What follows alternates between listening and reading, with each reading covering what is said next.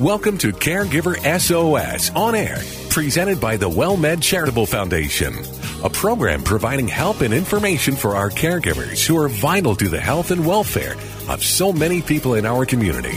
You can hear Caregiver SOS On Air Sundays at 6 p.m. on 9:30 a.m. The Answer. And now, here are your hosts, Ron Aaron and Carol Zernial. Well, thank you very much, and welcome to Caregiver SOS On Air. I'm Ron Aaron, along with Carol Zernial. Carol, as you may know, is a nationally known gerontologist, chairman of the board of the National Council on Aging, executive director of the WellMed Charitable Foundation, and she has forgotten more about aging than most of us will ever learn. I think that's probably true. Wow. Yeah. You know a lot. That gives me hope, though, that I haven't forgotten everything. No, you haven't. Not you yet. haven't. In fact, and we're going to talk about it and spend time focusing on communications with folks who have Alzheimer's and other problems. And you wrote a wonderful essay on that. All right, we'll talk about that later. We will. Take 10. We will. By the way, we have a great guest coming up, Stacy Young, who is a retired Army colonel, a PhD in nursing, who has pioneered program exercise and breast cancer. And you were suggesting when we were talking off the air, that's a phrase you never hear. Well, the words cancer and exercise just do not come up together very often. So for me, this is it's a new topic. It's not new to her. She's been doing this research for 30 years. For years, and so it's about time to get it out of the lab and out in the open, and we're so glad that Stacy's going to be joining us, and, you know, I think she walks the walk, literally. She does. You know, she recommends walking, and I think she does walk the walk. So. Yeah, absolutely. Now, before we do that, we've got some topics that you have culled from the news, and one is the 7 worst foods for your teeth. Yeah, you never know what's going to catch my interest when I'm looking at different articles. And this one caught my eye because we always get all these great foods you should be eating. And then I'm reading 7 worst foods for your teeth. Guess what's on the list? It's not all junk food that you would think it is. So not all gummy bears. Not all gummy bears. So 7 worst foods for your teeth. Number 1, you've heard this one, ice. Ice. So as he sits here and crunches ice. Yeah, he sits here and crunches ice. So this came from out of grandparents.com. And, you know, we've all heard don't eat candy, brush your teeth twice a day and all that good stuff. But a lot of people are under the mistaken impression that it's like strength training, that crunching ice actually helps build up your teeth and makes them strong. And that's oh so not correct. It's actually a recipe for cracking your teeth and ruining your crowns and loosening chips and doing bad things. So stop chewing that ice, Ron. I have a friend who's a dentist who has suggested that every dentist ought to give out bags of popcorn to their patients so they can go home and pop it and crack teeth. Oh, well, not the good popcorn. It's just stay away from those kernels, and that's not on this list, by the way. So what else? So dried fruit. You know those healthy snacks, the dried fruit, right? The dried apricots and prunes and raisins, things like that. I love dried fruit. Who doesn't love all that? But you know what? They're really sticky. You can think about them. They're really sticky, and they stick in the crevices of your teeth. And all that natural sugar that's in fruit is just like candy sugar, and it sits there in between your teeth, feeding bacteria. And feeding bacteria. You got it. So dried fruit, not good. Number 3, bread. Who doesn't eat bread? So white bread is sugar. Once saliva breaks down the starch into a sugar, it's sugar. So white bread, pasta, all of that is, again, bad for your teeth because it's soft. It gets in the cracks. And crunchy snacks, so it doesn't even have to be the soft, squishy stuff. Potato chips and pretzels get lodged in your grooves of your teeth and sit there and cause bacteria. So bread and chips. Number 4, alcohol. So, you know, you have to add cavities to the long list of things that alcohol is, you know, bad for. Because too much alcohol, and it's not the sugar. It's if you drink a lot. Okay, tell me I don't know. Has anybody listening ever had so much to drink that their mouth feels dry and kind of pasty? You know, that feeling, I've had too much to drink. You wake up and you're like, smack, smack, smack. I've read about it. Yeah, we've all read about that and heard about it. Well, if you have reduced saliva flow, then that actually leads to tooth decay, gum disease, and other infections. A lot of people have dry mouth caused by medication. By medications, and it's not good for your teeth. Wow. So, you know, and caffeinated beverages would fall under that. The coffee and the caffeinated can actually make you have dry mouth. You mentioned gummy bears, but the real culprit is sour candy. Every grandmother in America gives it out. I know. Well, sour candy apparently is very high acidic. It breaks down your tooth enamel. Oh. And the picture actually is gummy bears now that I'm looking at this. And okay, but this is what's really fun. Okay, so here we go. If you do eat sour candy and you think, oh, I'm going to brush my teeth because I ate sour candy, and your enamel is softened by the sour candy. And if you brush right after eating it, you're actually scraping away the enamel that was loosened by the candy. Wow. So if you are eating gummy bears and sour candy, don't brush. Wait a little bit before you brush your teeth. And always use only a soft bristle. And only using, we're not dentists. By the way, we are not dentists. But this is news. I mean, aren't you thinking this is news to you? I didn't know this. This is news. All right. So what's not news is soda. We have all heard about the tooth that was placed in a jar of Coke and disintegrated, or maybe we did that as a science project. Right. So it's actually true. Or it takes rust off chrome. And it doesn't matter if it's a diet drink or if it's sugar-filled. It's just coating. It's like bathing your teeth in sugar, which is like, come on, bacteria, just grow here. And dark colored soft drinks also can stain your teeth. On top of everything else. On top of everything else, they're going to stain it. All right, number 7 was the one that really caught me off guard. Beets and berries, all those delicious, yummy blueberries and blackberries. Really? And dark berries that they're so good for us. They're antioxidants. Well, they are. So keep eating them, but swish your mouth out with water after you eat them so your teeth don't get stained. Oh. So basically, the best thing, the simplest way to protect your teeth is, okay, I'm not going to say what's good in different foods, but simplest way is to keep a glass of water nearby, swish it around, dislodge the food particles, and dilute the residue from those dark-colored berries and soft drinks that you've been consuming. It's a good tip. So, yeah, there you go. Teeth. Wow.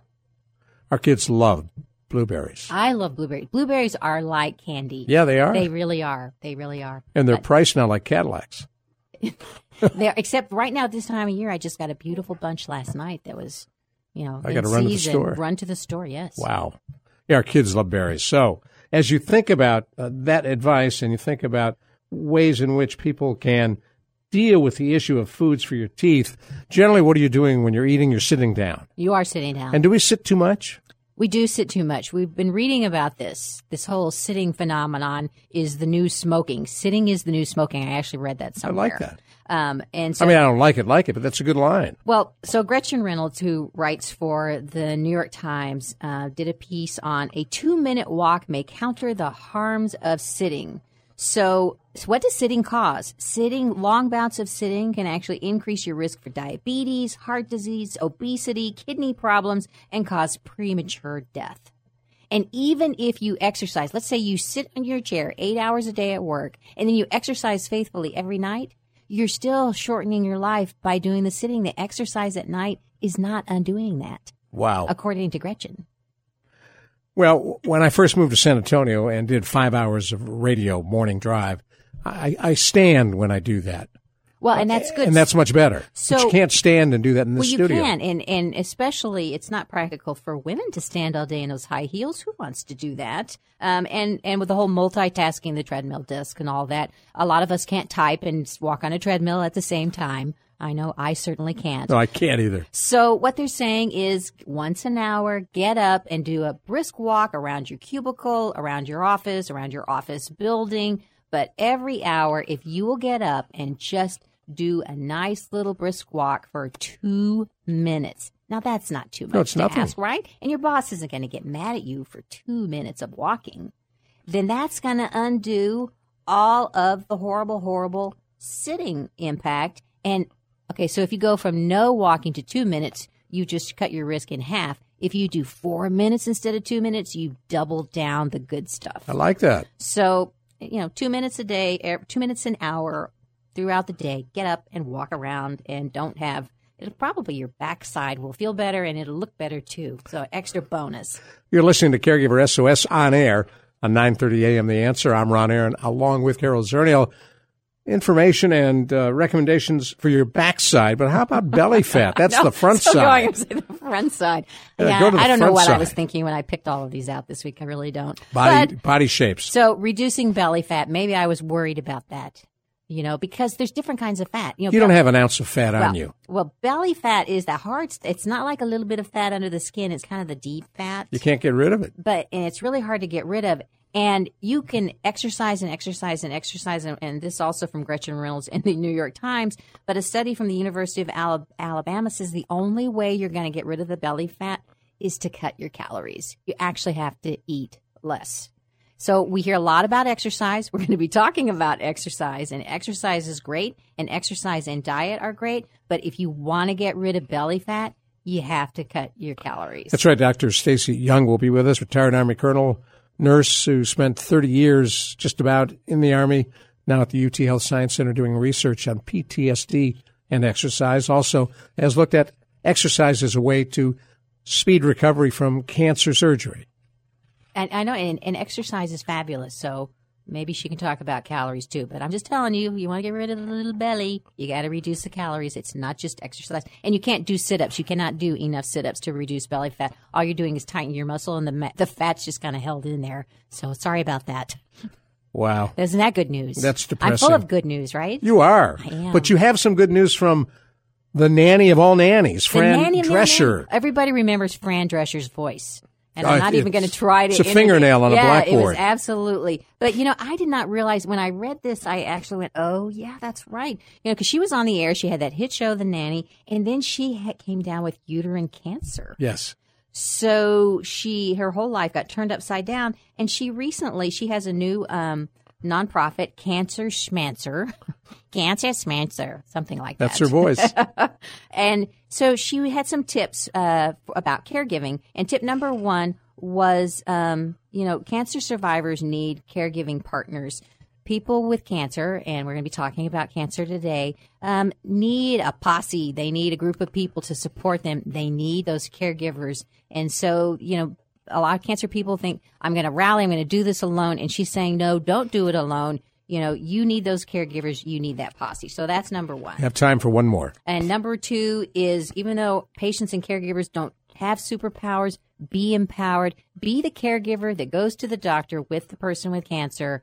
Take the notes. Listen. Be the eyes and the ears. And if your person is really feeling badly, advocate for what they need in the hospital at all times. Be that superpower. And I'm going to say 3 is understand the disease of the person you're caring for. If they have cancer, Alzheimer's, get more information. It's empowering. Boy, is that important. It's wow. Important. Up next, Stacy Young, retired Army colonel, a PhD nurse, and we'll talk with her about exercise and cancer right here on Caregiver SOS On Air on 9:30 a.m. The Answer.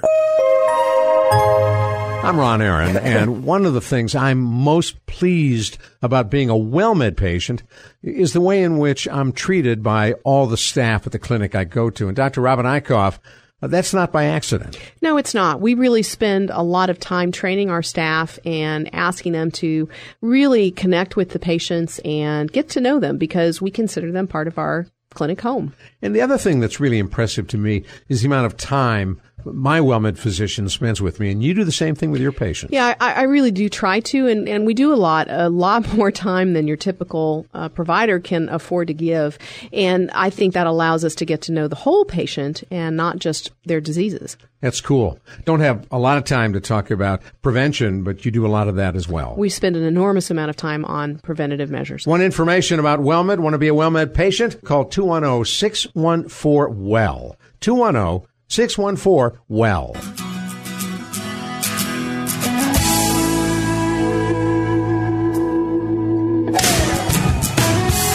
Well, it's so cool as we roll along here on Caregiver SOS On Air, brought to you by the WellMed Charitable Foundation. I'm Ron Aaron.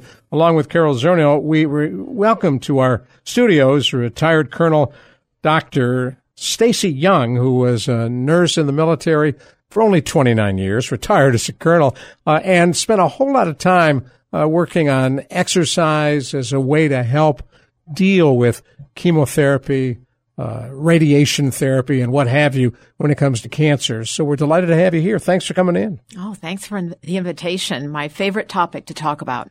29 years in the military. I'm sure you spent time here in San Antonio. I did.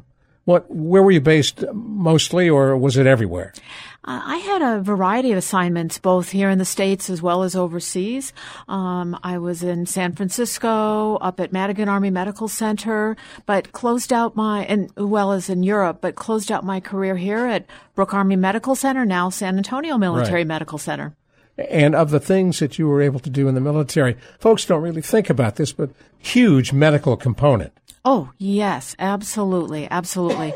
And we take the care of not only our active duty service members very seriously, but also their family members and our military beneficiaries, those that served and retired or might be medically retired out of the military. Well, one of the things that you mentioned before the show, which a lot of people also don't think about, is you were talking about how much of your career you spent dealing with issues related to cancer. And when we think of medical doctors in the Army, we're not thinking about cancer.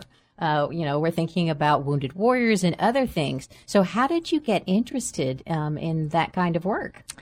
I think it's one of those, you want to be open to opportunities that come your way. I came right out of my nursing program into the military, and as a brand new second lieutenant, you don't have a lot of choices. You go where they tell you to go. And I was assigned to a cancer ward in San Francisco, and it was just an incredibly humbling and honoring experience to care for those people and their family members. It's interesting, back then, you could probably do the math. I've been in the Army a long time and a nurse a little bit longer than that. Back then, when somebody was given a diagnosis of cancer, it was really a death sentence. It was, I'm so sorry, go home, go to bed. Get your affairs in order. Exactly. And that never rang true to me. I was physically active my entire life. In the military, they're sure that you're physically active. And I kept thinking, gee, I sure feel better when I can exercise. There's different considerations if you're going through radiation therapy or chemotherapy, as you said, or if you're recovering from surgery. There's different things you need to think about, but it sure seemed like exercise could help my patients feel better also. And we were able to do some of the research to document that. So was this your idea? You were thinking about exercise? Where is it like a group of you were thinking of it, or you're like? I wasn't the first person to publish on that, but I think we had the second paper out on that idea. And I think it was just starting to get going. I actually was doing some work with cardiac rehab programs and was very appreciative of those programs where they had trained staff, they had beautiful facilities, and I kept thinking, why can't we do the same thing for cancer patients? So started out slow, just asked a lot of women with breast cancer, gee, did you exercise before you got cancer? Do you exercise now? How do you feel then? How do you feel now? Sure enough, the ones that were able to exercise felt better. And that kind of launched me thinking about, gee, what can we do for these women, women newly diagnosed with cancer, and then all people diagnosed with cancer. So what did you do? What kind of program did you set up for them? Right. Well, we started out doing the same type of program people who've had a heart attack go through. So we brought them into the cardiac rehab clinic, put them on a treadmill, carefully monitored for any side effects, and, encourage them to live a healthy lifestyle. From there, we tested doing resistance exercise to cardiopulmonary exercise, more aerobic exercise.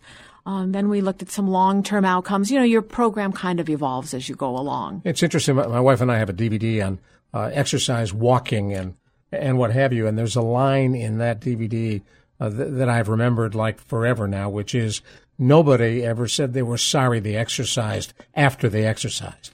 Oh, isn't it true? It's almost a joke in our office right now. My boss, I'll be extolling upon the benefits of exercise, and my boss will say, tell me something exercise isn't good for. It's just about, that's a very short list. Yeah, exactly. Because Ron and I were laughing before the show. We were talking about how we talk about exercise all the time, and that if there is a magic bullet in medicine, if there is a magic bullet in life, it's exercise. I don't think, all these buildings and these office jobs and everything we've created, I don't think we were intended to be sitting still. I mean, we used to run around a lot. This is a very modern, very recent phenomenon, all of the sitting in the office life that we do, because otherwise we were either out hunting, gathering, doing all those fun things. Began with technology, remote controls, all kinds of devices that let you stay in your chair. The remote control is the downfall of humanity. Now, if you've just joined us, we're talking with Stacy Young, retired Army Colonel, professor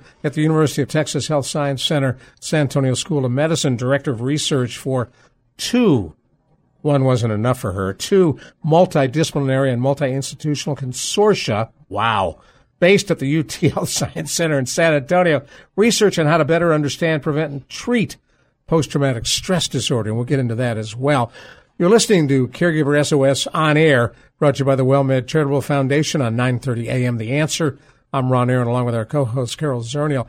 And there's a neat tie-in between the kind of thing you're talking about and PTSD. Yes, we got really interested. Once again, the thought that exercise benefits just about every condition, symptom, it makes you feel better. And one of the common treatments for PTSD is called exposure therapy, where you talk with a therapist about the thing that happened to you, and then you listen to that tape you've made to try and understand it better, go over it, desensitize yourself to it. Well, while people are listening to that tape, it's got to be really traumatic. Very traumatic. A lot of emotions get built up inside. And we thought, well, gee, what if people were running or exercising while they were listening to that tape? Would that help them? Would it help them metabolize those stress hormones that get created by recreating that experience? And the answer is? We are in the process of figuring that out. So we've had almost 70 people up at Fort Hood participate in the study right now. And we're about halfway through, and then we'll take a look at the data. Fort Hood, of course, was a place where they had that awful shooting on the base. And I would think that there's some who came out of that with PTSD. There certainly are. People felt like their lives were threatened, and they were. Yes. And here you have a post that is deployed. The units up there have deployed the most often across the military. They've suffered huge loss of life in theater. So we've got some really brave men and women up there that are dealing with a lot. And we are so appreciative to be able to partner with our military colleagues to bring and test different types of evidence-based treatments. Now, you look like someone who lives what you preach. You exercise. I do. Well, what do you do? I usually do an elliptical during the week, and then I try and run and do weights on the weekends. And Carol does flamenco dancing. Flamenco dancing and elliptical. I have to say I do elliptical during the week because usually I'm dancing on the weekends. Not Cool. as much weight training as I would like. That's now, why do you do weights? Challenge. It's recommended, and we need to build up our muscles. I've actually recently been very enamored with core muscle exercises, and especially for our older patient population and caregivers, it improves people's balance. The older you get, the more unsteady people can get on their feet.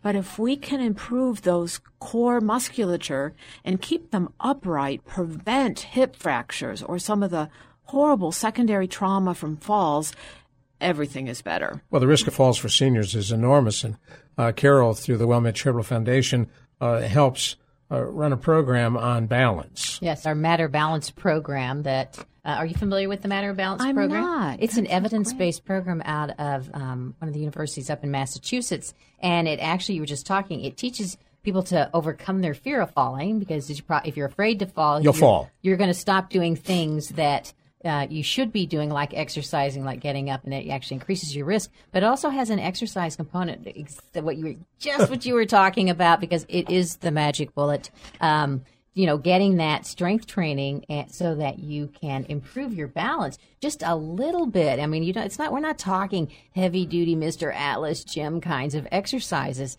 You can make huge benefits in your balance and your strength with just, some very simple, basic exercises. Isn't that true? You do not even sweat when you're doing those core muscle exercises. Don't even sweat. Now, how bad can it be if you don't even break a sweat? Right. Yes. Exactly. Now, we know, and you mentioned cardio and exercise. For decades, people who had heart surgery were up and walking the halls within minutes of surgery. But others, and you mentioned cancer and breast cancer, that was not the approach. It was Why? not at all. Because it's women? We don't worry about women? No, I think we were just so overwhelmed by the cancer experience. And yes, those people are very sick. And then the drugs we gave and give people and the radiation, it has really severe side effects. And it's only been more recently we've perfected the doses and then really focused on the symptom management and how do we let people live. The majority of their day is not spent in the doctor's office. So we want them to come in and get treatment, but then the majority of their lives, they need to maintain health and fitness. All right, we're going to come right back to this. We really appreciate you being here. Stacy Young, retired Army colonel, who's at the UT Health Science Center, Professor Young. I'm Ron Aaron, along with Carol Zernial. You're listening to Caregiver SOS on air on 9:30 a.m. The Answer.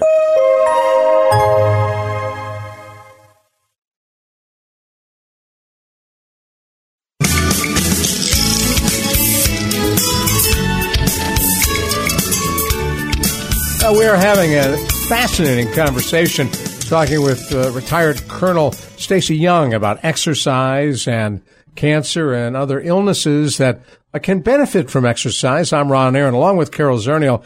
You're listening to Caregiver SOS on air right here at 9:30 a.m. The Answer. So you teach at the UT Health Science Center. But what's the response of med students to your suggestion that, we need to be doing more to get these patients up and moving? Mm-hmm. That's a good point. Actually, my role at the Health Science Center is to do research. So I certainly interact with the medical students, but it's not like I have a formal class or anything with them. But that's always the challenge of formal schooling these days. I know you just recently did a program on nutrition, and the dietitians are always trying to get more content into the medical school curriculum about nutrition. Same with exercise. Would love to get more curriculum in.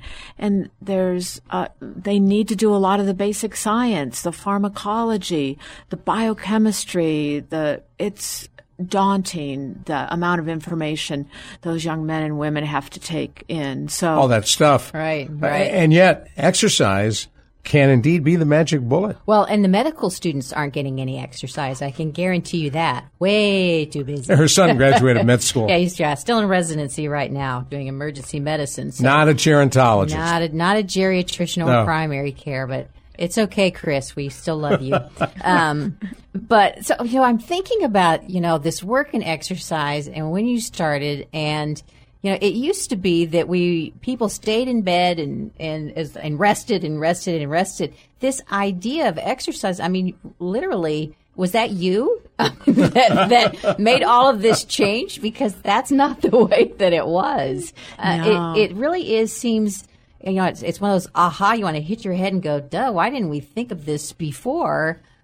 Because I know, one of the reasons that I exercise is because it does make me feel better. I think low level depression or something may run in my family. And as long as I exercise regularly, I feel fine. And a lot of people don't realize the mood elevation. So you think of someone with cancer or PTSD and just that role of a mood elevator that exercise can be, much less some of the other physical benefits. To me, it makes perfect sense. I just heard or saw this incredibly interesting research that was done in postmenopausal women, healthy women, not necessarily with cancer. And they were comparing, I think it was 60 minutes of exercise to 90 to 120, something like that. And there was improvements in every group. The idea was that walking was sufficient. People didn't need to go to a gym for an incredibly aerobic workout. But then the author concluded that at least half of the benefit was between the ears by doing exercise. And it speaks just to the mood elevation, the relief of anxiety, depression, being able to better cope with life stressors. Yeah, absolutely. I think it makes so much sense. And I'm thinking of a friend of mine who did have very serious bout with breast cancer, extensive treatments, and she now runs marathons. Oh, good for her. And I'm just, this is not something she ever did before, and I'm still just amazed, that was what came out of this really negative experience, was that now she exercises regularly. She's running marathons, and doing things that she didn't do before. One of the things the military does, and you mentioned this earlier, is that there is a fitness requirement. My son is a naval officer, and he's got to, go through that fitness requirement annually. It seems to me every company in America ought to do that. Why just the military? Oh, isn't that a good question? I so appreciate the companies that give a reduction in the health insurance for people that exercise regularly and don't smoke, practice other good health habits, because I think we need to be rewarding the positive things people do. Well, when you were talking about minutes of exercise, and I was wondering, for regularly, people say, get, 30 minutes of exercise 5 times a week or whatever it is. So when you're working with people with cancer, do you say this much time? Is it individualized? Is there a recommendation on what they should be striving for? Is it the same? Well, it's so interesting. The American College of Sports Medicine just published guidelines, several years ago now, but relatively recently, for people with cancer. They're identical to the healthy public.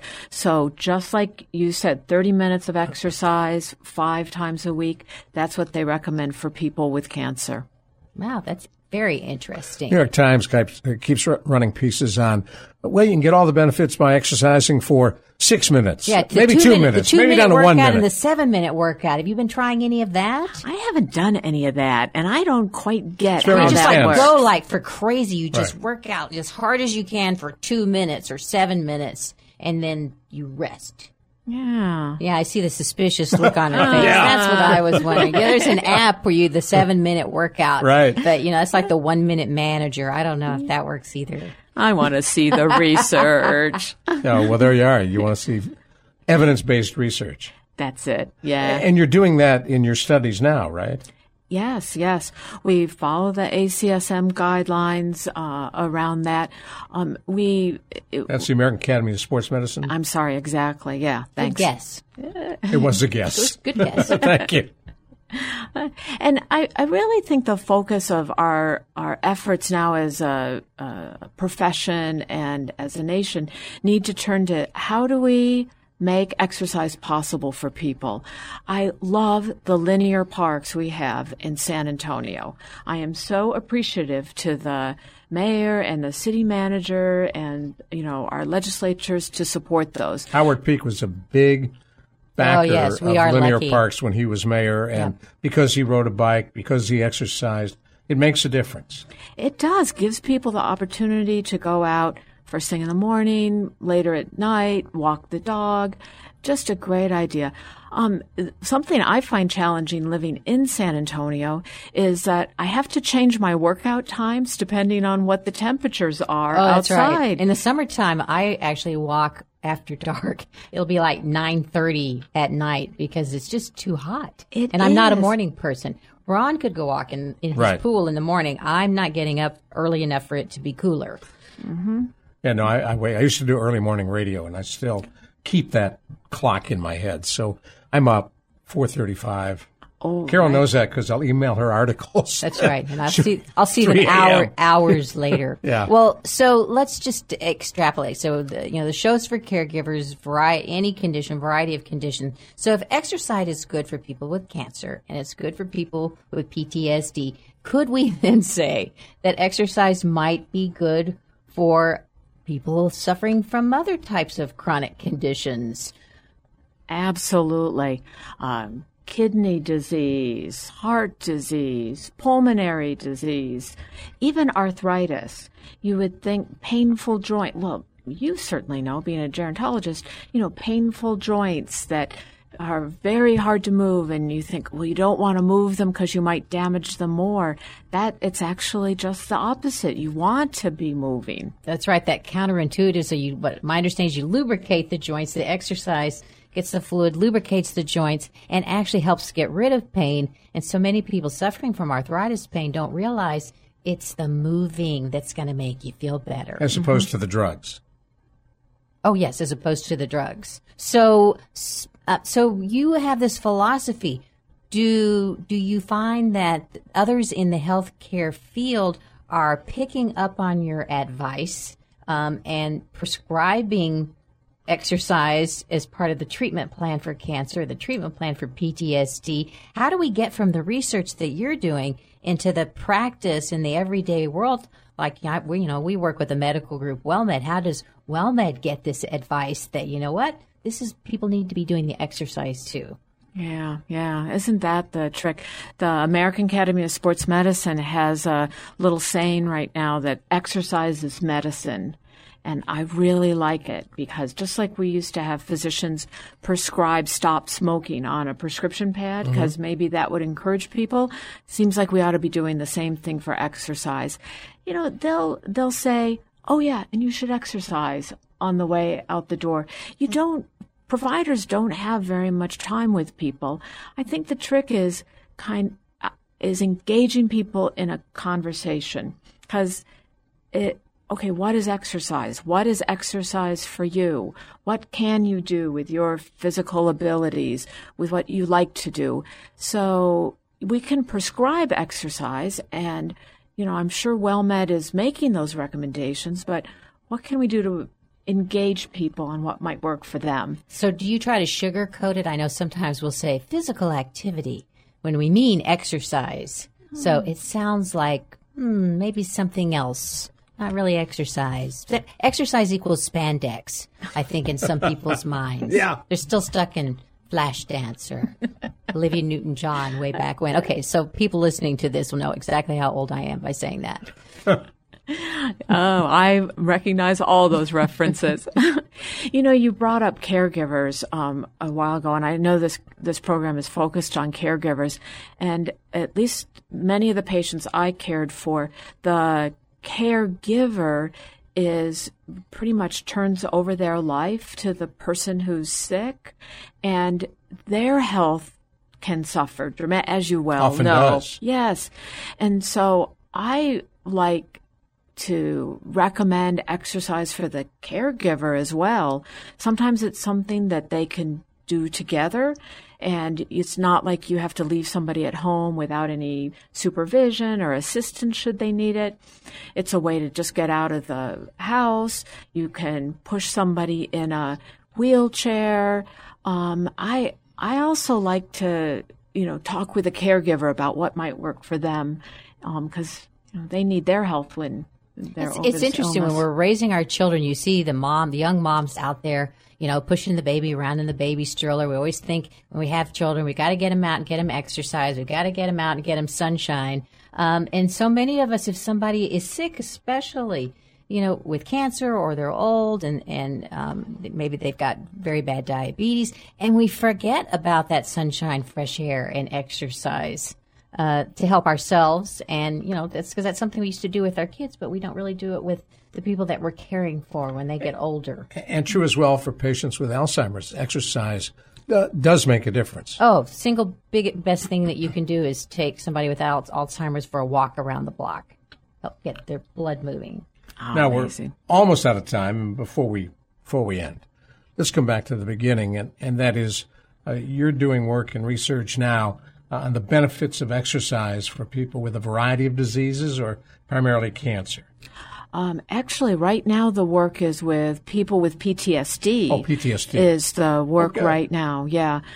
We actually have a number of projects under review right now.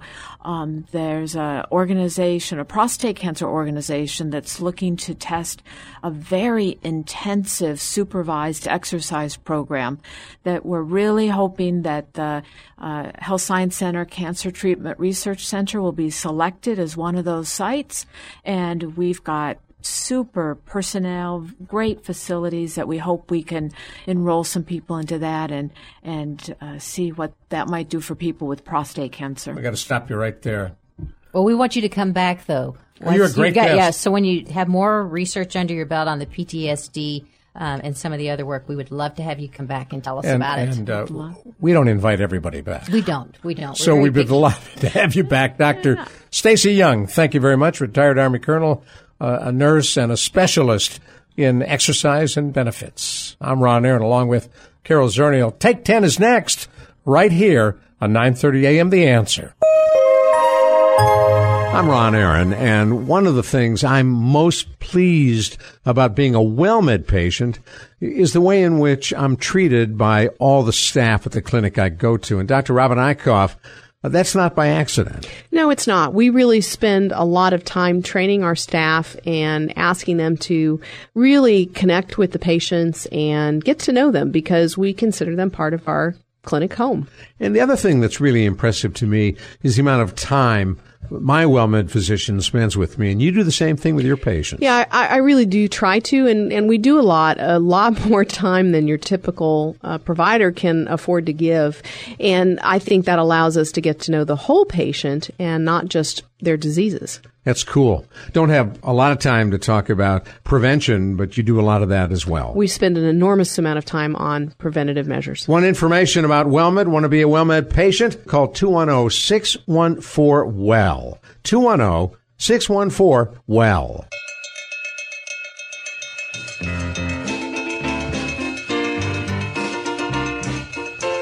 Well, we're delighted to have you back with us here on Caregiver SOS On Air. Take 10 follows each of our regularly scheduled programs. Dr. Jamie Heisman is on vacation, will not be joining us today, but Carol Zernial is not only filling in, she's on the show regularly anyhow as our co-host. I'm Ron Aaron.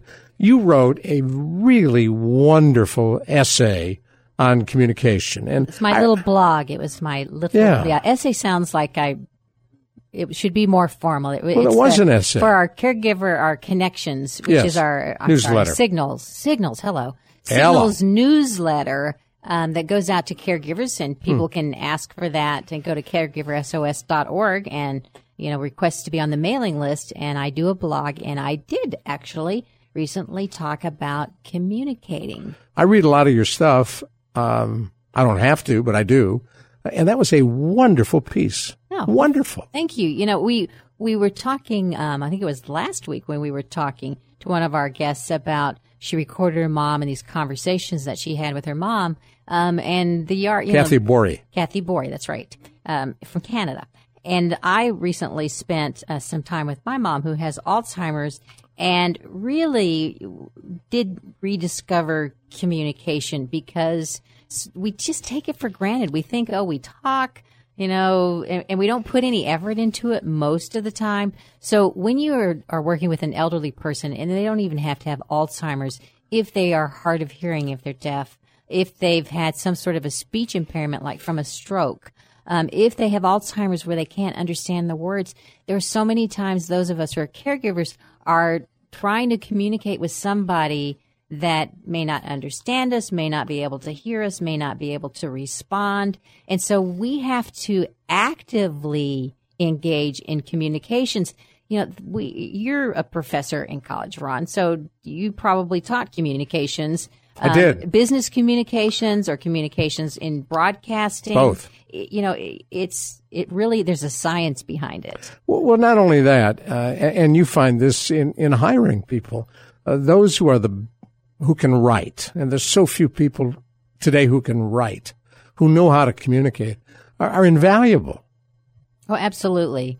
So when you're dealing with somebody that has some sort of a deficit, then we have to change our communication style. And Kathy was talking last week about her mother in these conversations and how her mother seemed to be speaking in some sort of imagery and poetry, and she would have to think, what does she really mean by that, in this kind of colorful language that didn't make sense maybe at first blush, but then when she thought about it, she could kind of understand the meaning behind it. And I was talking in the blog about, the things that my mother would say and trying to figure out, they're like repetitive questions. What does she mean when she says, what time is it? What time is it? What time is it? And it was actually Dr. Nestor Pradario, who's a geriatric psychiatrist in Corpus Christi, extremely good with people with dementia, who mentioned that somebody who's repeating that "what time is it" question is really wanting to know, what am I supposed to be doing? And so it was that thought is what else is she trying to communicate to me? My mother-in-law had Alzheimer's, and one time we went to visit her, and we walked in the house, and the whole house was full of baby toys and baby clothes. She must have bought 25 different things, diapers, bottles, toys, and everything was labeled. And she was in her 70s. And we said, what's going on here today? And she patted her stomach. She said, I'm going to have 92 babies. 92 babies. 92 babies. And we said, why do you think you're going to have 92 babies? And she goes, I can tell. And so, we wrote that off. We're like, okay, this is one of those Alzheimer's things. She had gallstones. And she was communicating. I felt so terrible. So she's communicating pain. She was telling us something's going on inside. It's in my stomach. I can feel it. And the only thing that she could relate to us was having babies. And I felt so badly that I didn't second guess or try to understand her motivation for saying that. She'd gone to a lot of work. It was apparently a very big deal. And we wrote her efforts to communicate off. Is another interesting Alzheimer's story. And that was the wrong thing to do. And so this time when I was staying with my mom, I really tried to focus on what she might be saying behind the words and really you have to really be in the moment to do that. When she wouldn't want to do something, I was thinking, maybe she doesn't remember how to do what it is I'm asking her to do. So in the blog, I kind of have this conversation of what my mom said, right, as opposed and what I think she really meant by what she was saying. And that's a whole different type of dialogue that you're having when you're really focusing on the person and trying to understand what they were saying. Well, you're a speech detective. Yeah, it's a speech detective. It's a word detective. It's a meaning detective. And it's something that we don't normally do, except maybe when our kids are young, when they're just learning to talk. And what does ba, ba, ba, ba, ba mean? Or, right, we're deciphering the 2-year-old interpretation of words. Okay, what does it? Say it again. What are you saying? And where we might be patient and we're excited about a kid learning to talk, someone who is older and struggling to communicate, sometimes we're not as patient with them. Well, in a sense, they've regressed to that earlier speech where they can't quite tell you what they're thinking and feeling. And imagine how frustrating that could be. Must be terrible. There are, like ALS, if you've seen any Lou of Gehrig's disease. Any of the work for Dr. Hawkins and having his voice automated. But imagine how terrifying it is to know what's going on and not be able to speak. That would be terrifying. Or know that you're losing your ability to understand language, or having people ask you questions and you never know the answer. It's like being that kid in school that the teacher calls upon and you're scared to death, and you never. How miserable is it? Was it when we were in school and the teacher called on us and we weren't ready? I want to go back to something you said on our show just the other day. If you just joined us, you're listening to Take 10. We follow each of our Caregiver SOS shows with Take 10. Normally, Dr. Jamie Heisman joins Carol Zernial and me, Ron Aaron. He is on vacation, so we're doing fine without him. You hear us at 9:30 a.m., The Answer. You said the other day, as we were talking about some of this, that you have to understand what people are saying. You got to get behind what they're saying. You need to interpret what they're saying. That's right. And that goes into very active listening, into hearing. Sometimes we talk about reading between the lines. And so sometimes we have to hear between the words. And you have to really be open to the other person. And that's not something that we normally do when we're just listening on a day-to-day basis. So it's really, you have to really participate. And not only do you have to participate, but you still have to do the basic communication things. Like, I mentioned my mom wears a hearing aid. She's and you wrote about it was broken. And she'd washed it. We washed it. Somebody washed it in the washing machine. So she's there without not good. She's there without her hearing aid. I mean, she's having trouble understanding. And too often we really don't take the trouble to communicate well with older people, which how many of us like to talk to somebody from the other room? My husband will come running in the studio right now and go, "That's her. She's the culprit. She's the one that tries to talk to me from the other room." And it's really not fair. We have to create an environment to communicate. Like, I need to be in the same room. And this really, you know, we talk about problem behaviors when we're dealing with people that have some, these deficits. If I'm in the same room and I'm looking at you and I'm communicating, and not only am I communicating with my words, but you can see my face. You know, I'm trying to smile at you, or maybe I have something important to tell you. You can see that in my face, even if you may not understand the words. So we have to set up an environment where we can actually communicate and understand each other. You have to talk to your husband, because my wife does something very similar. It may be a woman thing. Yeah, it could be a woman thing. It could be. Yeah. And I will say, as I'm sure Ernie says, "Would you please come here, or I'll go there. Right. I can't hear you." That's right. And see, for you, you can actually say that. For some people that we're caring for, they can't say that. They're not going to ask that question. And I have done them an incredible disservice by not coming in and respecting them and their ability to communicate. Well, for those who want to see the blog again, how do they find it? It's a wonderful piece. You can go to caregiversos.org, and we post my blogs, Jamie's blogs are all there for you to see. Well, thank you for writing it. Thank you. You're listening to Caregiver SOS On Air, brought to you by the WellMed Charitable Foundation. This is Take 10, and we follow each of our programs with Take 10. You hear us on 9:30 a.m. The Answer. You've been listening to Caregiver SOS On Air, presented by the WellMed Charitable Foundation. Email suggestions and comments on this radio program at wellmed.net. And join your hosts Ron Aaron and Carol Zernial for another edition of Caregiver SOS On Air on 9:30 a.m. The Answer.